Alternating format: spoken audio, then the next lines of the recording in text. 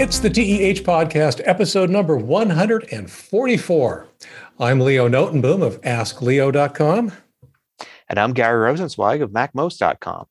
I, at the very last minute, decided not to call 144 our gross episode. Oh, it'll be the grossest episode. Well, we'll see. So how's things down in Denver? Pretty good. Fall setting in. Yeah, how about you? We same thing here. We had our first frost actually last night. Oh, outside our large yard here. The bigger news that sometimes may or may not. It'll be interesting to see if it impacts the podcast in the future. We have a portion of our house has started to undergo a remodel, and at times, what that means is there will be lots and lots of noise, which, as you know, is not conducive to podcasting. But I'm using, I don't know if I mentioned this last episode or not. It's been a few weeks since we recorded. I'm using software called Krisp, Krisp.ai, because everything is AI these days. And it claims to do a really, really good job of removing background noise and echo, which is actually the reason I have it. The temporary office that I'm in right now is a little bit more echoey than the office that's currently under remodel. And so, it just seemed like a good thing. I heard other podcasters use it.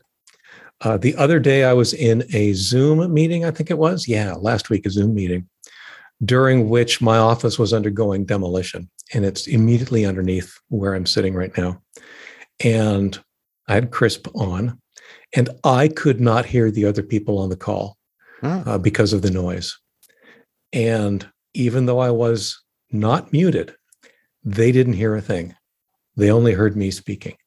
So I have really, really high hopes that this Krisp.ai will actually make it a non-issue. We'll see. Yeah, that's pretty cool. I might have to look into something more like that, because occasionally I do get noise as well. Mm-hmm. We actually had a water main break on our street, which conveniently happened right after I was done making an episode that day. and then I thought about it, and I was like, boy, it's been 6 hours of straight noise in front of the house. And I don't know what I would have done if I needed to record an episode, right, during that time. Right. Yeah. I believe there's a version for the Mac. It's, you get, I think you get about an hour's worth of audio or two for free. So it makes it really easy to try out. But if you're going to do anything significant, and you and I both do a lot of not just podcasting, but Zoom meetings and video recording and audio recording, all that kind of stuff, and it just applies to it all. So the paid version, it's not terribly expensive. I just signed up for the paid version, especially, and I'm really glad that I did now that I had that experience last week. Cool.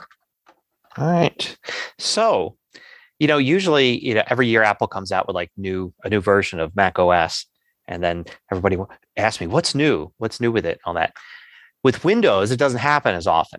When did Windows 10 come out? 5 years.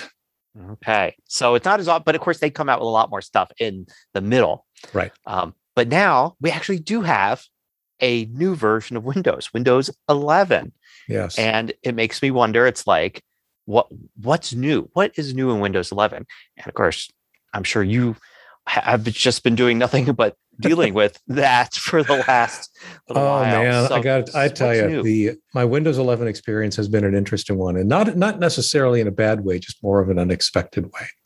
And yeah, you're right. Microsoft, for one thing, there was the thing that 4.5 years ago, 5 years ago, when Windows 10 was announced, some random marketer said it's the last version of Windows. So, it would just be Windows 10 forever. And of course, everybody believed him and took it for gospel and took it as a corporate statement. And of course, now here we are with Windows 11. So everybody's saying that, oh my gosh, Microsoft lied, yada, yada, yada. It's not like that at all, but it is kind of part of the convolution that is the release of Windows 11. So yes, I have a long and sordid story for Windows 11, along with some reflections on exactly what's good and bad about it. My story actually starts with the TPM, the Trusted Platform Module that I believe we talked about last episode. Right. Windows 11 announced that when Windows 11 was announced, they said that the TPM version 2.0 would be required. It would be part of the hardware requirements for the operating system. And of course, that threw everybody into a bit of a tizzy because not everybody has it. And the software that tells you whether or not you have it was telling a lot of people no. And it just went on from there. Then, of course, over time, Microsoft changed their mind. Well, you don't have to have it, but it's better if you do. And, if you install it from a virtual machine, then we won't check for it. And then they reversed actually both of those decisions. It came back in that the TPM is a requirement. From my perspective, that turned out to be kind of worrisome because I use virtual machines heavily to answer questions or talk about the various versions of Windows that I do talk about. Not only do I have a virtual machine that is the same version of the operating system as I have on my desktop, my personal desktop, but it is clean. In other words, it's much more like an end user's Windows 10 machine than it is my Windows 10 machine. Because you can imagine, I've got all sorts of stuff installed and running and stuff that, quote unquote, normal people would never look at. So I was concerned because the initial thing that came out was that, well, the virtual machine software that you use, Oracle's VirtualBox, doesn't support TPM pass-through, which means that even if your machine has a TPM, the virtual machine wouldn't be able to use it, which was a very big deal for me. As it turns out, my machine, also my actual desktop, it's a almost not quite 2-year-old, higher end. It's a 16-core AMD processor. I think I've got 64 gig of RAM on there, a couple of SSDs. I mean, it's a relatively beefy machine. And of course, the TPM test reported failure. Your machine is not eligible to run Windows 11 because you don't have a TPM, which confused the heck out of me for such a new machine, because part of the news about the TPM was that almost every machine made in the last 4 to 5 years has one, if not even longer. A little bit of research on that, I discovered that there was, for my machine at least, and perhaps many of the AMD version machines out there, there's a UEFI BIOS setting, a switch that needs to get flipped. And of course, in my case, it wasn't quite as simple as just turn it on. It's, turn it on over here and then go turn on that thing over there. And then finally, my machine will actually report that a TPM is available. So great, I've got a TPM, but I don't have a virtual machine that will know about it. So I had to look into some alternatives to Oracle's VirtualBox. Almost any alternative will do, as it turns out. There are several virtual machine alternatives, VMware being one of them, perhaps the most well-known.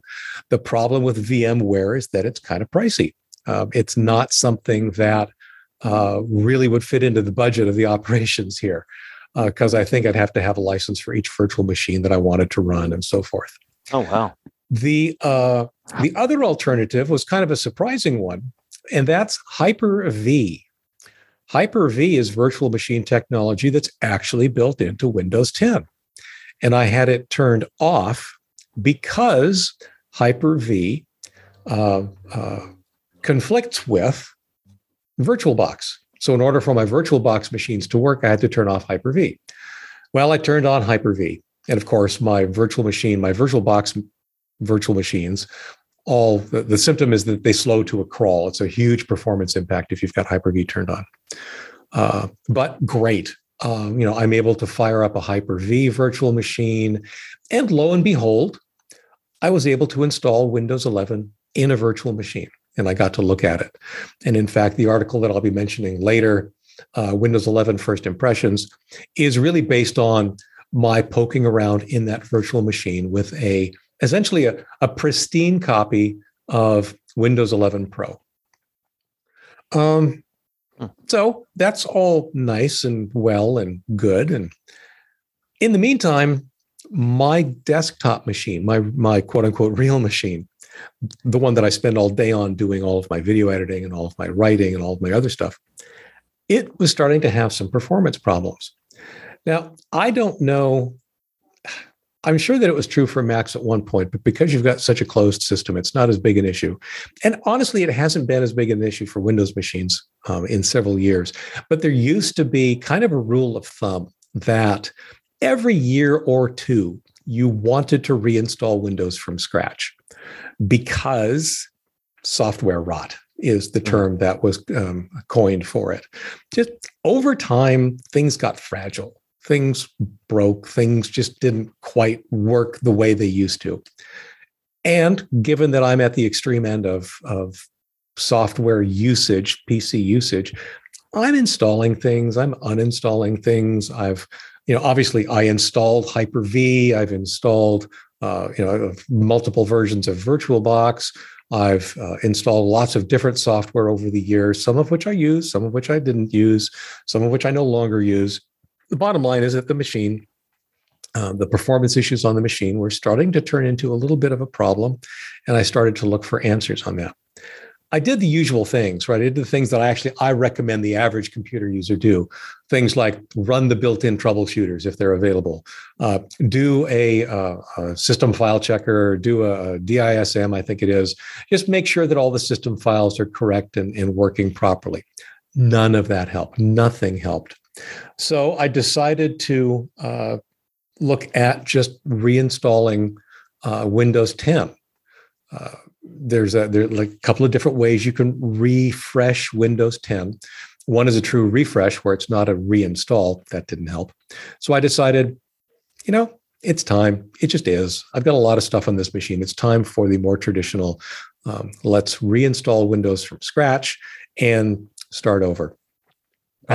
Windows includes this built in. It's not like you used to do it where you would have to literally plan on formatting your hard disk and booting from something else to install the operating system from scratch. Windows 10 includes something called Reset This PC. And you have the option of saving your data or not, which ultimately boils down to, do you erase the whole disk or not?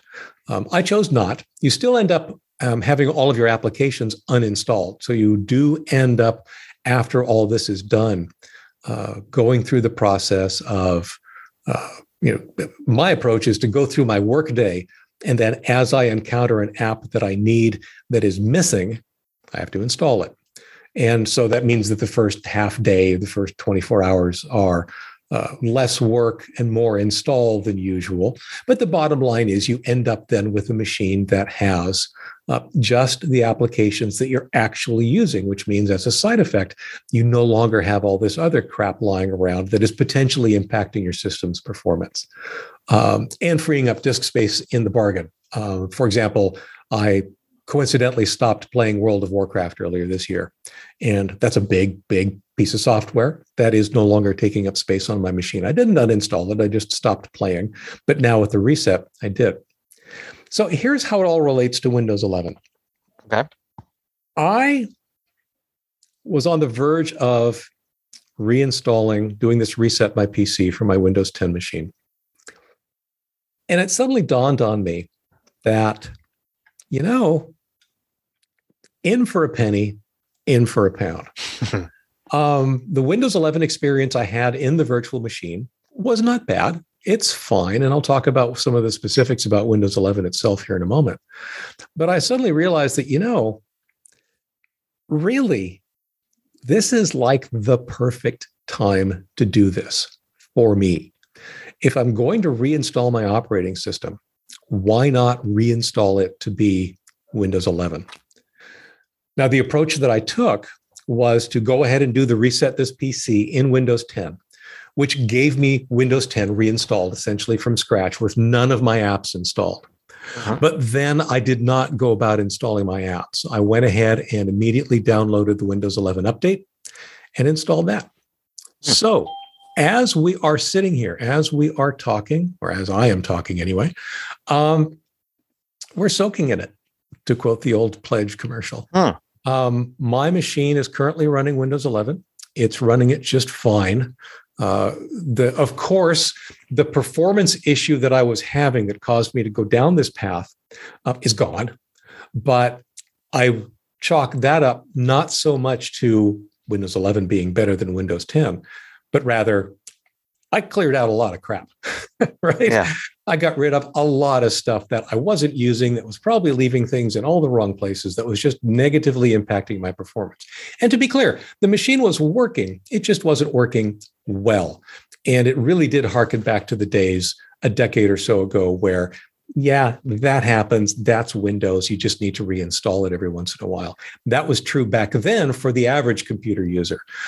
I'm not average, but most people, Windows will be solid and stable for the life of that particular person's machine. That's great. You and I'm sure, I know I am, I'm an edge case. So it really made a lot of sense. This might be not only the problem, but also this particular approach being the solution. So Windows 11, Yes. what's my reaction to it? Meh. It's okay. It really is not the major operating system update that a lot of people kind of sort of expect when you get a new version of an operating system. My suspicion is that the delta between the current version of Windows 10 and this version of Windows 11 that I just installed is probably smaller conceptually than any two given versions of Mac OS. There just hasn't been that much that has fundamentally changed. The first thing that people notice when they install it is that it's prettier. They redesigned the icons and the default windows so that everything has a different look to it. And I agree, it is prettier. It doesn't add any functionality in that sense. The biggest change that I think has a lot of people laughing in terms of usability is that the taskbar, which in the past is something that sits across the bottom with all of your running programs pinned on the taskbar, are all aligned to the left. Now they're aligned to the center. The very first thing that everybody sees if they've used multiple platforms at all is they say, oh, look, they made it more Mac-like. Because it really does look like the equivalent in the Mac.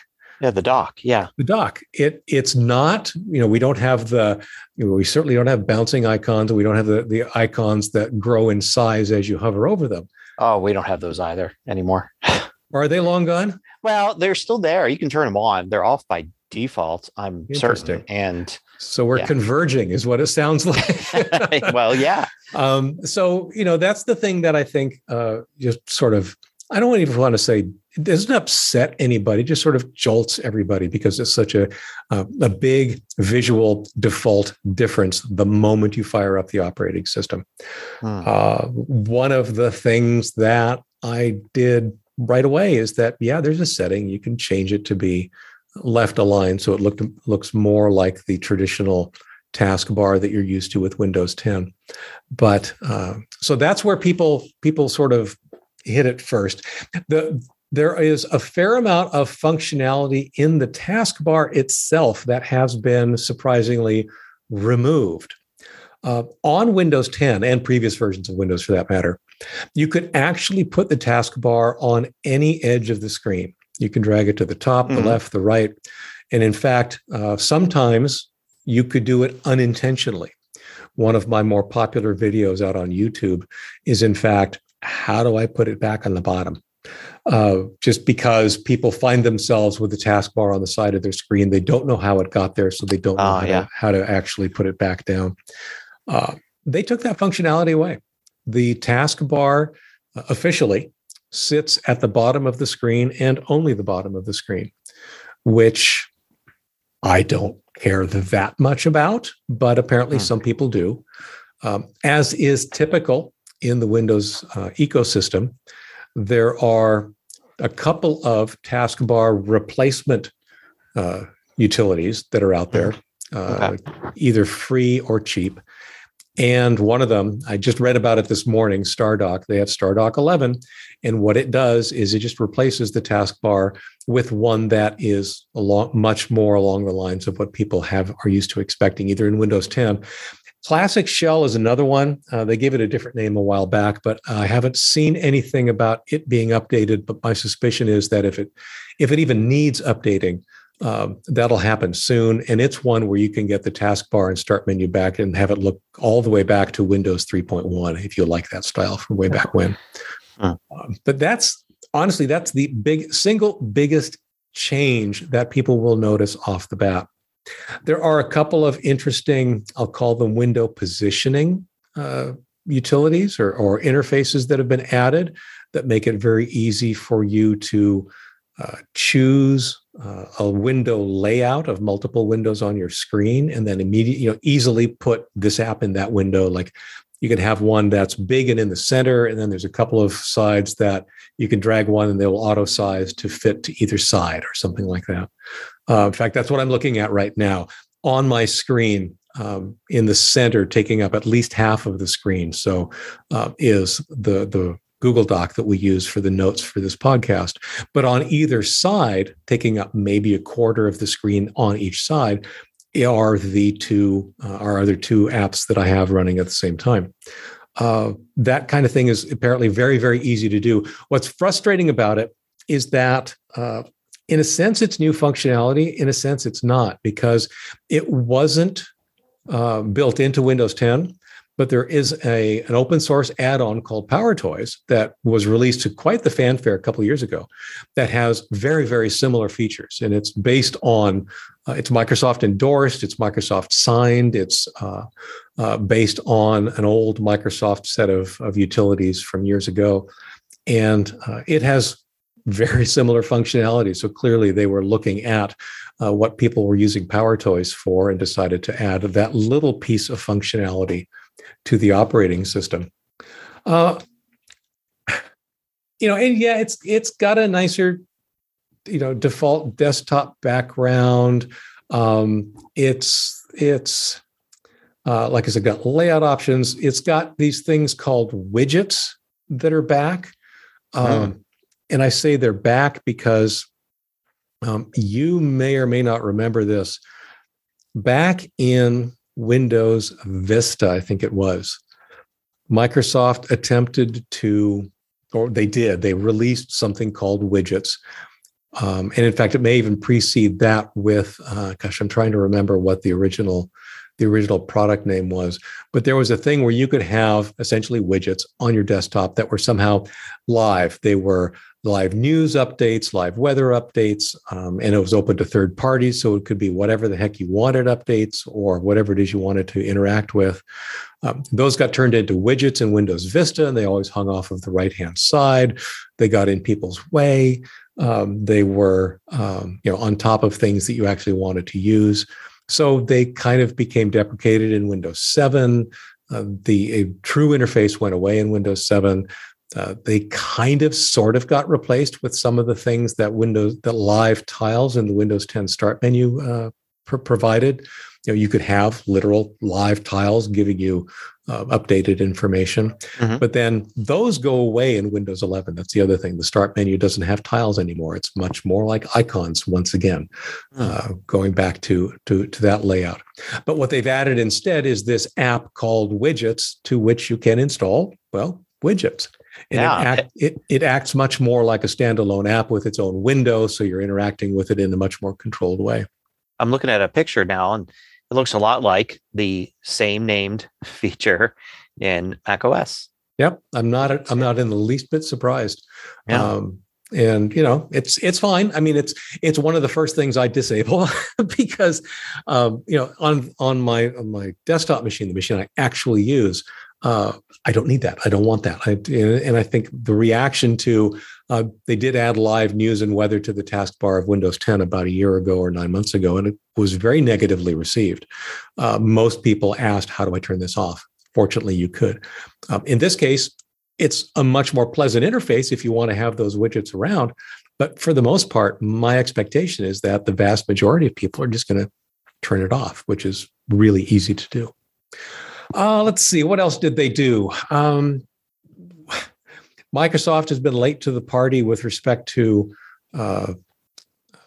conferencing software like Zoom, like we're using now, or GoToWebinar or WebEx or even Google Hangouts, their entry into that market is Microsoft Teams, which has been available for companies for quite some time. And they've only slowly now been rolling it out for use by the general public. Well, now it's installed by default in Windows 11. So you've got Teams, whether you want to use it or not. In my case, I think I did turn off the auto start because it's not something that I use regularly at all. I did have one person that wanted to set up a Microsoft Teams conference, and we did do that a while back, but it's just not something I use or care about. So once again, I didn't uninstall it, but I also don't want it running all the time. Let's see. They claim the Microsoft Store is all new, and it looks a heck of a lot like the old Microsoft Store. They also talked in some of their marketing material about how Windows security has been improved. That may be the case. And by Windows security, I literally mean the anti-malware tool that's running on Windows by default. These days, Windows Security, formerly known as Microsoft Defender, formerly known as Windows Defender, formerly known as Microsoft Live Essentials, has become a pretty decent security package, pretty decent security suite. It's plenty for most people. They really don't need a third-party antivirus, anti-malware security suite. And supposedly they've made some changes to it to improve its capabilities. I haven't seen any of it. It looks all the same to me. But then in some ways, you kind of want your security software not to be in your face. If it's not, telling you how wonderful it is, which many packages seem to want to do, that's actually a good thing. It's just quietly working in the background. They also claim that they've improved virtual desktops. I use virtual desktops all the time, and I don't see it. They worked in Windows 10, and they work just as well as they did in as they work just as well in Windows 11 as they did in 10. I'm just not seeing a huge improvement.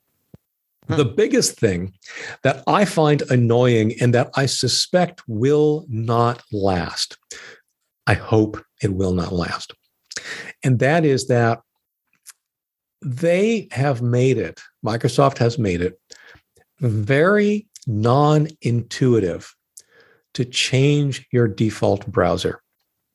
They have a history of what less polite people would say would call ramming software down our throats.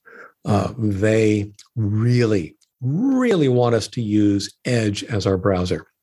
And of course, as you can expect, the Microsoft operating system comes with Microsoft Edge as its default browser. It is very difficult to change that default through the supported official approach, which is a change. It's actually a step back from Windows 10. In Windows 10, while they did make it slightly more difficult than previous versions of Windows, like Windows 8 or Windows 7, that was clearly for a security reason. In the past, in the distant past, it was too easy to change your default browser, and a lot of malware / spyware / adware did that. They would sneak in and change your default browser without asking you, and that's a bad thing, right? You don't want to have that happen. So they at least added a little bit of a barrier in Windows 10, but it was still, make this change to change your default browser to be Chrome or Vivaldi or Brave or whatever. And that worked fine. In fact, on my Windows 10 installation, I would periodically just change my default browser just to make sure that I can do everything that I need to do in the various default browsers I have installed, or various browsers I have installed. In Windows 11, you need to go into the Settings app and change something like half a dozen specific settings in order to change your default browser. In other words, rather than just one global setting that you could change in the past, now you need to say, okay, the default browser for HTML files is something. The default browser for MHT files is something. The default browser for HTTP links is something. The default browser for HTTPS is. So you get the idea, right? They've gone down to this granular level. And if you want to change your default browser, you have to take the time. First of all, you have to know to do this. And you have to know which settings matter. But once you figure that part out, then you have to very methodically go through and make these like 6 or 7 different setting changes in order to change your default browser. Very frustrating. My suspicion is that it won't last simply because Microsoft has already had trouble, legal trouble, forcing things like Internet Explorer on people and even Edge on people. I think in the EU, they had to make some changes. I was reading somewhere that they had to make some changes to make it easier for people to use something other than the default browser that Microsoft operating system shipped with. Mm-hmm. But it is what it is today. So my solution for the moment is, honestly, Edge is a fine browser. I'm happy with it. It annoys me that they've made it hard to change, but I've left Edge as my default browser across the board. I still have Chrome installed. I may end up installing Firefox pretty soon just because, but I definitely want to have a couple of different browsers available to me for a couple of different reasons. Firefox is an interesting case because they've actually apparently done some, I just don't know how legal / legitimate / above board it is. But they've actually backdoored some kind of an approach where if you in Firefox say, yes, please set Firefox to be the default browser, it makes all those changes for you. Okay. So it is possible. What I don't know, like I said, I really don't have a good sense for not only why Microsoft did this, because it is such a bad experience for the users, but also what their motivation really is. If their motivation really is to try and force this on people, then I expect whatever Firefox is doing to be disallowed at some point in the future. What I'm really hoping is that they will undo this particular feature fairly quickly just because of the backlash. I suspect there'll be a lot of backlash, especially from folks like Google who say, we've got the most popular browser on your platform and you're preventing people from making it the default browser. That's not a good thing. Let's fix that. We'll see what happens. Interesting. So, honestly, those are the headlines for Windows 11, and they're not very headliney. There's just not a lot to really make it a compelling upgrade. So the bottom line that I'm telling people is that it's not compelling. There is no reason really to upgrade to Windows 11 at this time. If you're using Windows 10, you're happy with Windows 10, keep using Windows 10. It's going to be supported officially now until sometime in late 2025. So you've got at least another 4 years almost of usable life in this operating system. Now, if there is something about Windows 11, or if you discover a reason that you want to use Windows 11, it's a fine operating system, right? It works. If you're willing to live with some of the quirks that I've discussed here, then by all means, go for it. I'm using it. I didn't expect to be using it, but the path I came to be using it, I'm not disappointed. I'm disappointed that the new and shiny operating system didn't have a few more bells and whistles on it, but I'm also not disappointed because it was a clean upgrade. It just works. I'm very comfortable with it, and nothing broke.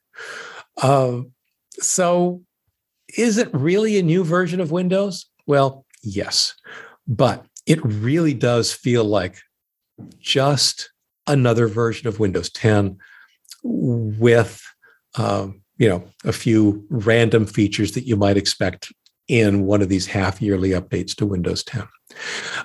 There are a couple of other changes. One of the reasons I think, by the way, they decided to call it Windows 11 and not have it be an incremental change to Windows 10 are the hardware requirements.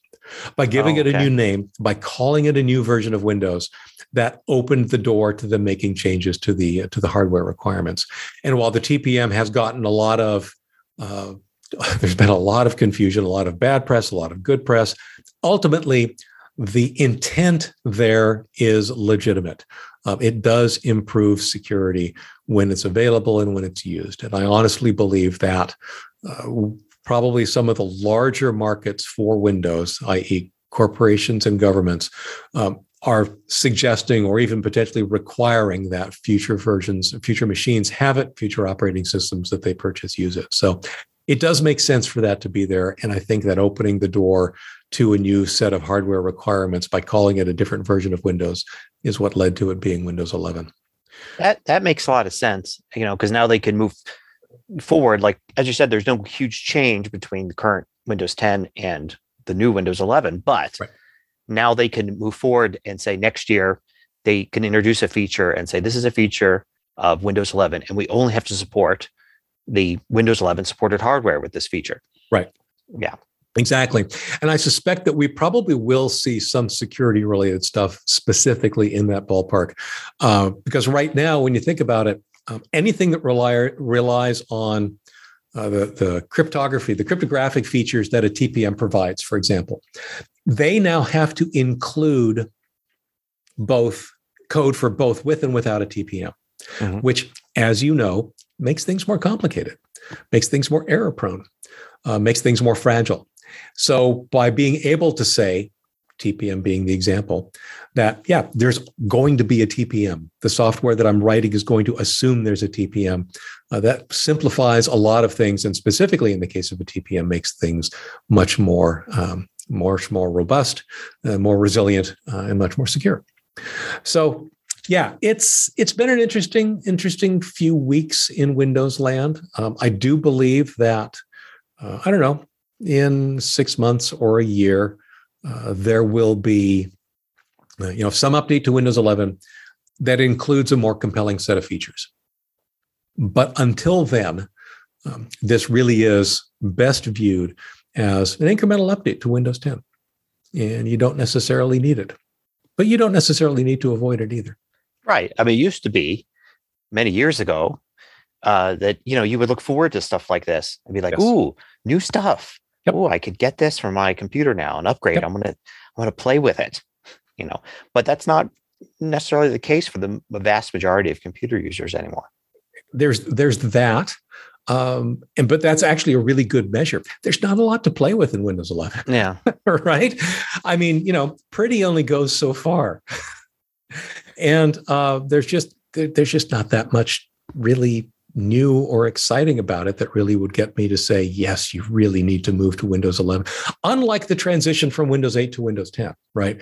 Windows 8 to Windows 10 was significant in enough ways that I could easily use the word compelling. If you're running Windows 8.1, which is the only supported version of Windows 8 still in existence, then, it really does make sense if you can to go to Windows 10. You'll have a better experience. The user interface is better. The start menu changes that they made to Windows 8, they undid for Windows 10. They did, had a better solution, but we're just not in that situation right now. I'm hopeful that there will be some new and exciting things on Windows 11's horizon. But one of the other changes, by the way, they did make with Windows 11, and this has less to do with the software and more to do with process. Windows 10 is under what's called I forget what it's called, but it's under a half yearly major update. So every 6 months or thereabouts, there's a major update to Windows 10 where they'll do things like add features or change things. There's still a monthly security release cycle. So every Patch Tuesday, there will be changes to your Windows 10 installation. But the major changes, the user interface changes, the features and so forth, only change every half year. They announced at the same time they announced Windows 11 that Windows 11 would be on a once a year model. So it will change less frequently. My expectation then is that our next Windows 11 major feature update will probably be about a year from now. But because it's a year's worth of time, it'll probably be a little bit more significant and hopefully a little bit more compelling. And maybe they'll give me a few more things to play with. Okay. So that's, Windows 11 in a nutshell. It's fine, but it's also meh. And I mean, I guess that makes sense. I think, you mentioned having Microsoft Teams you get it as part of the operating system now, which I know some people will complain about. Of course. And then of course, since it's included, the people that actually want it there will be quiet because, right. Yeah. I mean, because I get the same thing all the time with included software with Mac OS. Every once in a while I get somebody who's very upset that there's, say, a reminders app or a mail app that they're not going to use, that kind of thing that Apple forces on them. But at the same time, I get people saying, why isn't there a weather app? Right. Why doesn't Apple give you a default app for this or that? And I'm like, well, okay, so some people want more default apps and other people want fewer default apps. And yeah, you can't win. I mean, what I wish Microsoft would do with Windows, and this is actually across the board, it's been in place for a long time too, is that I wish that it's fine for them to shower us with default apps. Mm-hmm. I'm actually okay with that. It's turning them off that they often make unnecessarily difficult, or even uninstalling them, because a lot of disk space isn't what it used to be, right? An app doesn't really take up significantly, any significant amount of disk space these days, but people still want to uninstall it. They just, not only do they not want to use it, they want to not have it be there on the machine. I understand that. And Microsoft does make that harder than it needs to be. And I'm thinking the other one that comes to mind after all this time, and I'm checking to see if it's running for me right now. I'm not seeing it. Is of all things Skype. Skype is pre-installed. Microsoft owns Skype. Microsoft really missed their opportunity with Skype when it came to at the beginning of the pandemic, but it is what it is. Skype is still almost impossible to uninstall and very difficult to have not auto start. It shouldn't be that way, right? It's okay if you're going to give me Skype. Just let me not use it if I don't want it. And that's the kind of stuff that Microsoft, unfortunately, has very slowly developed a reputation for. It's in the past couple of years, it's been particularly heavy-handed with respect to making Bing the default search engine and having Bing show up all over the place. And now, of course, they're doing it again with Edge. They were already doing it with some uses of a browser in Windows 10. And now, like I said, it seems like they're coming down even more heavy-handed in Windows 11. And that's frustrating. It doesn't have to be that way. If you want us to use your browser, make it a better browser. That's all you really have to do. And unfortunately, that doesn't seem to be the approach that they want to take. Yeah. Yeah. So it's interesting. I have on my Mac many Microsoft apps. And it is interesting that for the longest time, if you wanted the Office apps, you had to, you still have to subscribe. I mean, there is the one-offs you can buy, but I subscribe, but you could download them directly from Microsoft, install them. And then you also get the Microsoft Update app, which is one of the most frequent questions I get. It's how do I turn this thing off or get rid of this thing? Because it very sneakily installs itself. It doesn't give any obvious way to turn it off or get rid of it. A lot of people just are, fine running Word and having it say, oh, there's a new version. Do you want that now? Instead of, Friday morning, you're just doing something else. And all of a sudden, your screen is covered with an alert from Microsoft saying, I'm going to download a new version of Word for you. It's like, okay, thanks, but I wasn't doing anything with Word right now. Yep. Please go away. And the way to get around that is Microsoft did a great thing. They put Word, Excel, PowerPoint, and I think Outlook too, and definitely OneNote in the Mac App Store. And you could download it from there. And then that quietly updates in the background with all of your other apps.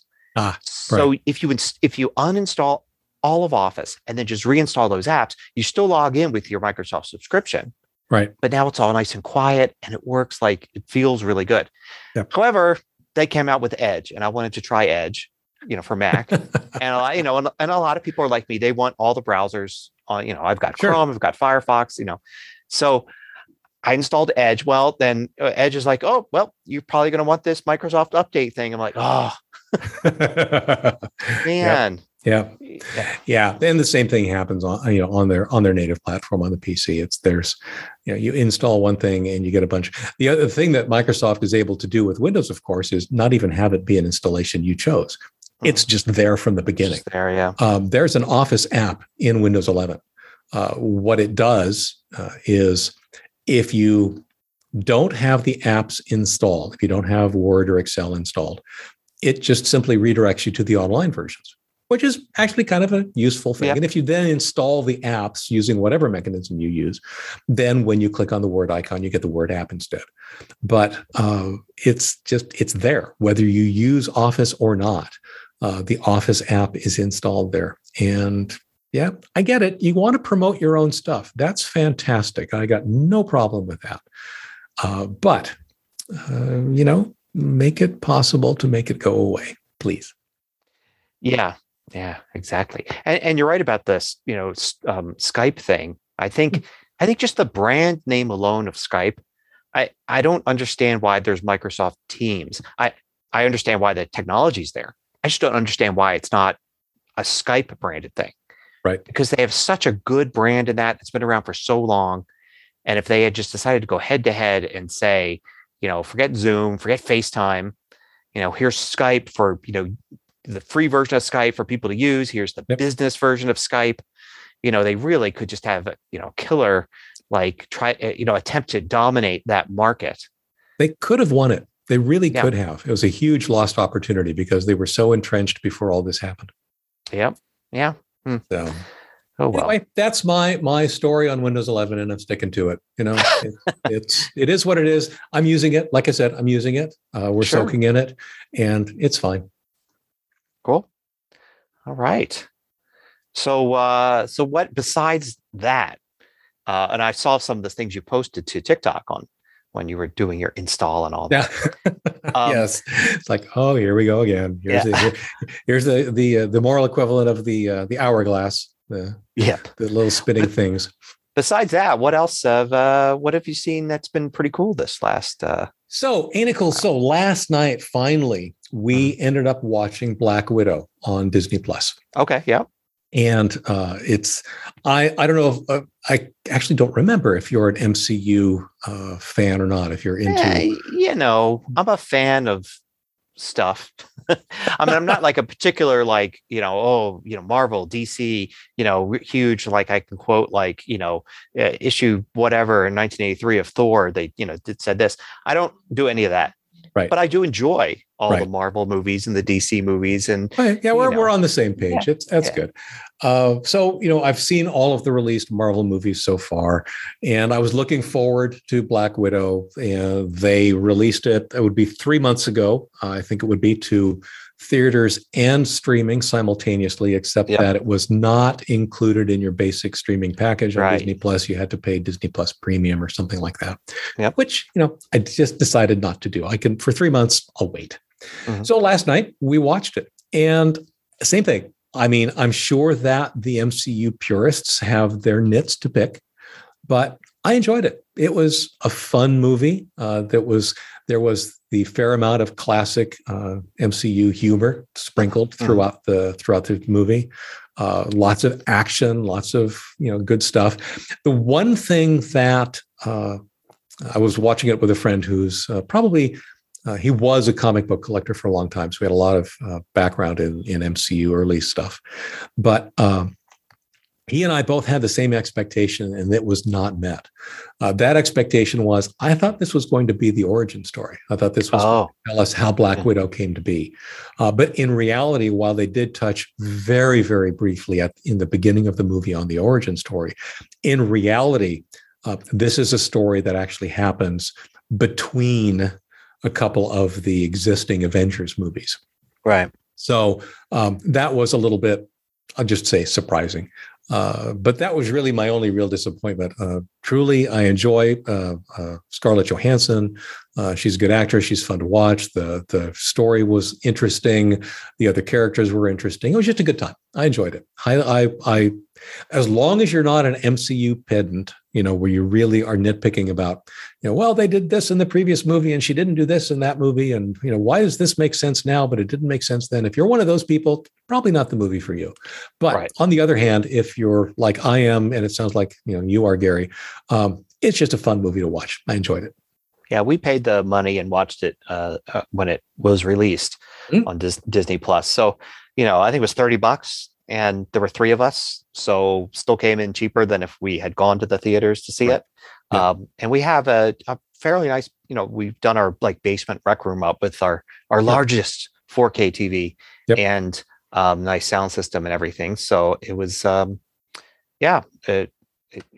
done that with a few movies. We did Jungle Book recently as well. Mm-hmm. And there was another movie this summer that we watched that was also another $30 purchase or something. But I'm reluctant to do that for at home. Now, there are movies for which I will not only just go to a theater, but I will go to one of the premium theaters. We have a membership out at iPic, which we haven't been to for a couple of years, coincidentally. But there are certain movies that have the potential for being fairly impressive on the big screen. Yeah. So, for example, we're seriously considering watching Dune in the theater, because that, I realize that one's a crapshoot, right?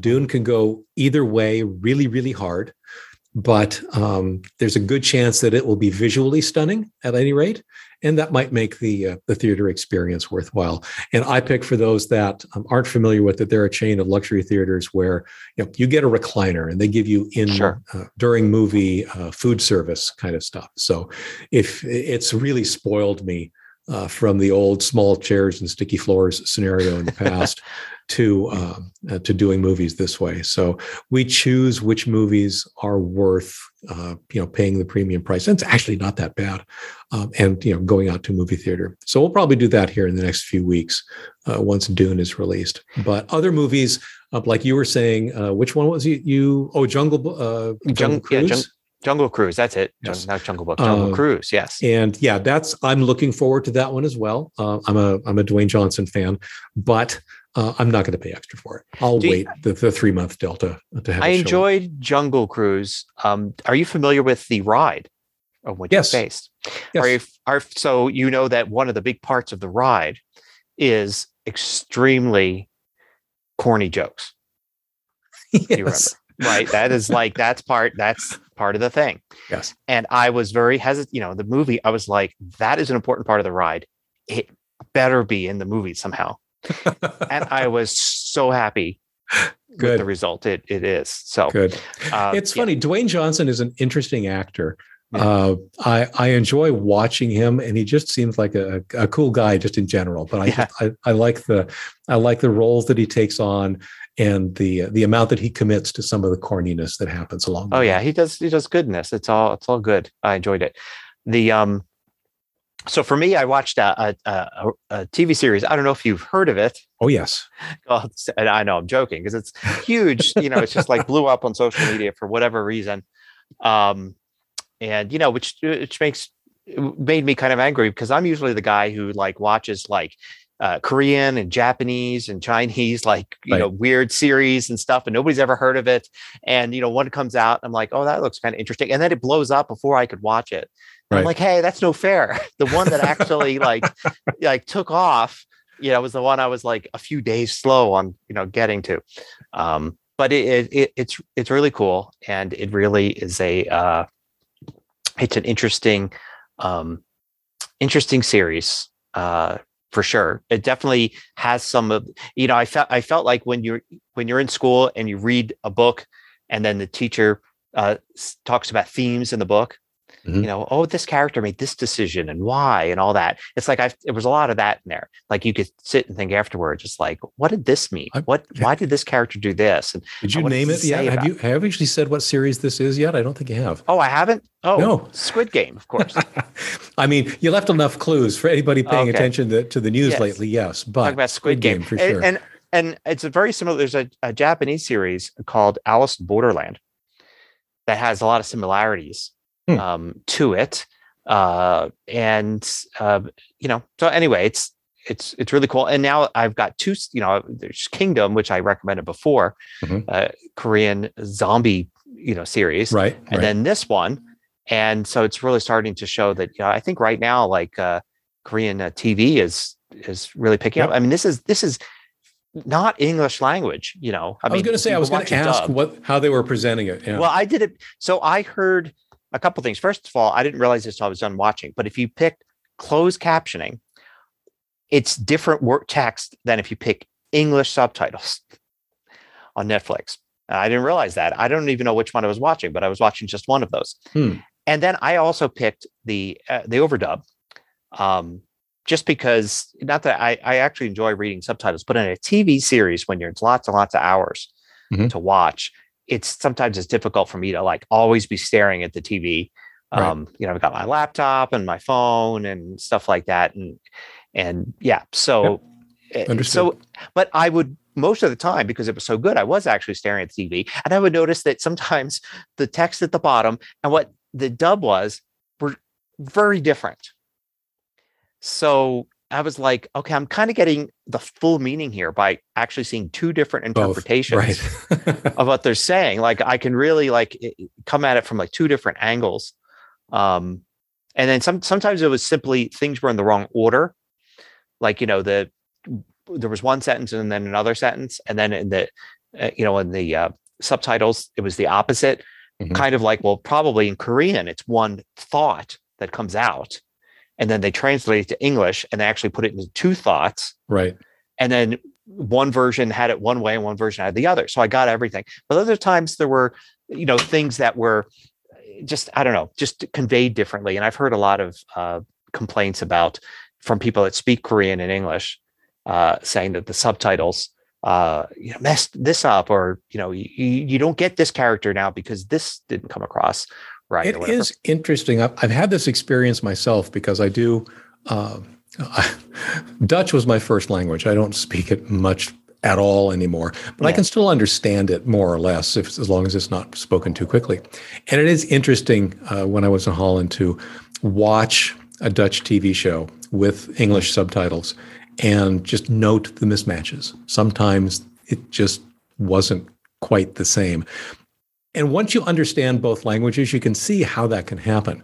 And I certainly get that, Dutch and English, they're at least similar in terms of construct.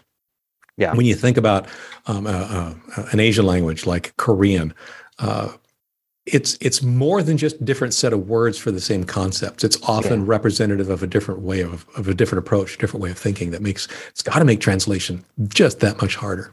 Right. So I definitely recommend for everybody that they take the next year or so, learn Korean, and then watch the season 1 of Squid Game. I have some Korean friends. I'll have to ask them if they've seen it and if they have an opinion on the on the captions. Yeah. Let's see. So, in terms of self-promotion, the closest thing we have to an ad, I'm just going to point you all at Windows 11 First Impressions. It's an article I released, I think it was last week. It's askleo.com/137591. And it goes over much of, some of the things that I talked about. This was actually pre my having installed it on my own machine. This was based only on the virtual machine experience, but it does focus mostly on those kinds of things that I think that folks who are just the average computer users who are migrating from Windows 10, what it is they'll notice about Windows 11 and whether or not they should care. Cool. I don't know if you love pivot tables as much as some people do. I love pivot tables. They blew me away once I understood them. Yes. Numbers has added pivot tables. Actually, Numbers had something called categories before, which was very pivot table-like, but kind of a Mac version of it. And some people said, "Oh, yeah, this will work," and other people said, "No, it's not pivot tables." So Apple eventually gave in, and last week they introduced pivot tables in Numbers. And so I did a video on that, and I'll link to that. Excellent. That sounds cool. All righty. Well, I think that pretty much will wrap us up for today. Gosh, we're closing in on almost exactly 1 hour. Of course. It happens every time, almost. Yeah. Show notes for this week, they're out at tehpodcast.com/TEH144. If you've got a comment or a question, you can find us on Facebook and Twitter at the TEH Podcast. And of course, you're always more than welcome, I'd even say encouraged, to leave us comments on our show notes page. As always, thanks for listening, and we will be off again next week. I understand somebody is traveling, and we will be hopefully here back in 2 weeks. Until then, take care. Thanks for being here. Bye-bye. Bye.